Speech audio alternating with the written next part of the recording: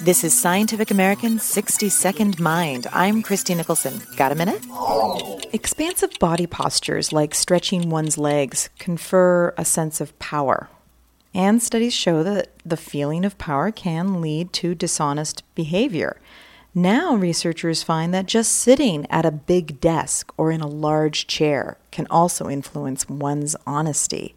Subjects sat at desks with either a large or small working space, and they were asked to unscramble anagrams without using an answer key, which was available. And those who had the big desk space cheated more than those who had the confined area.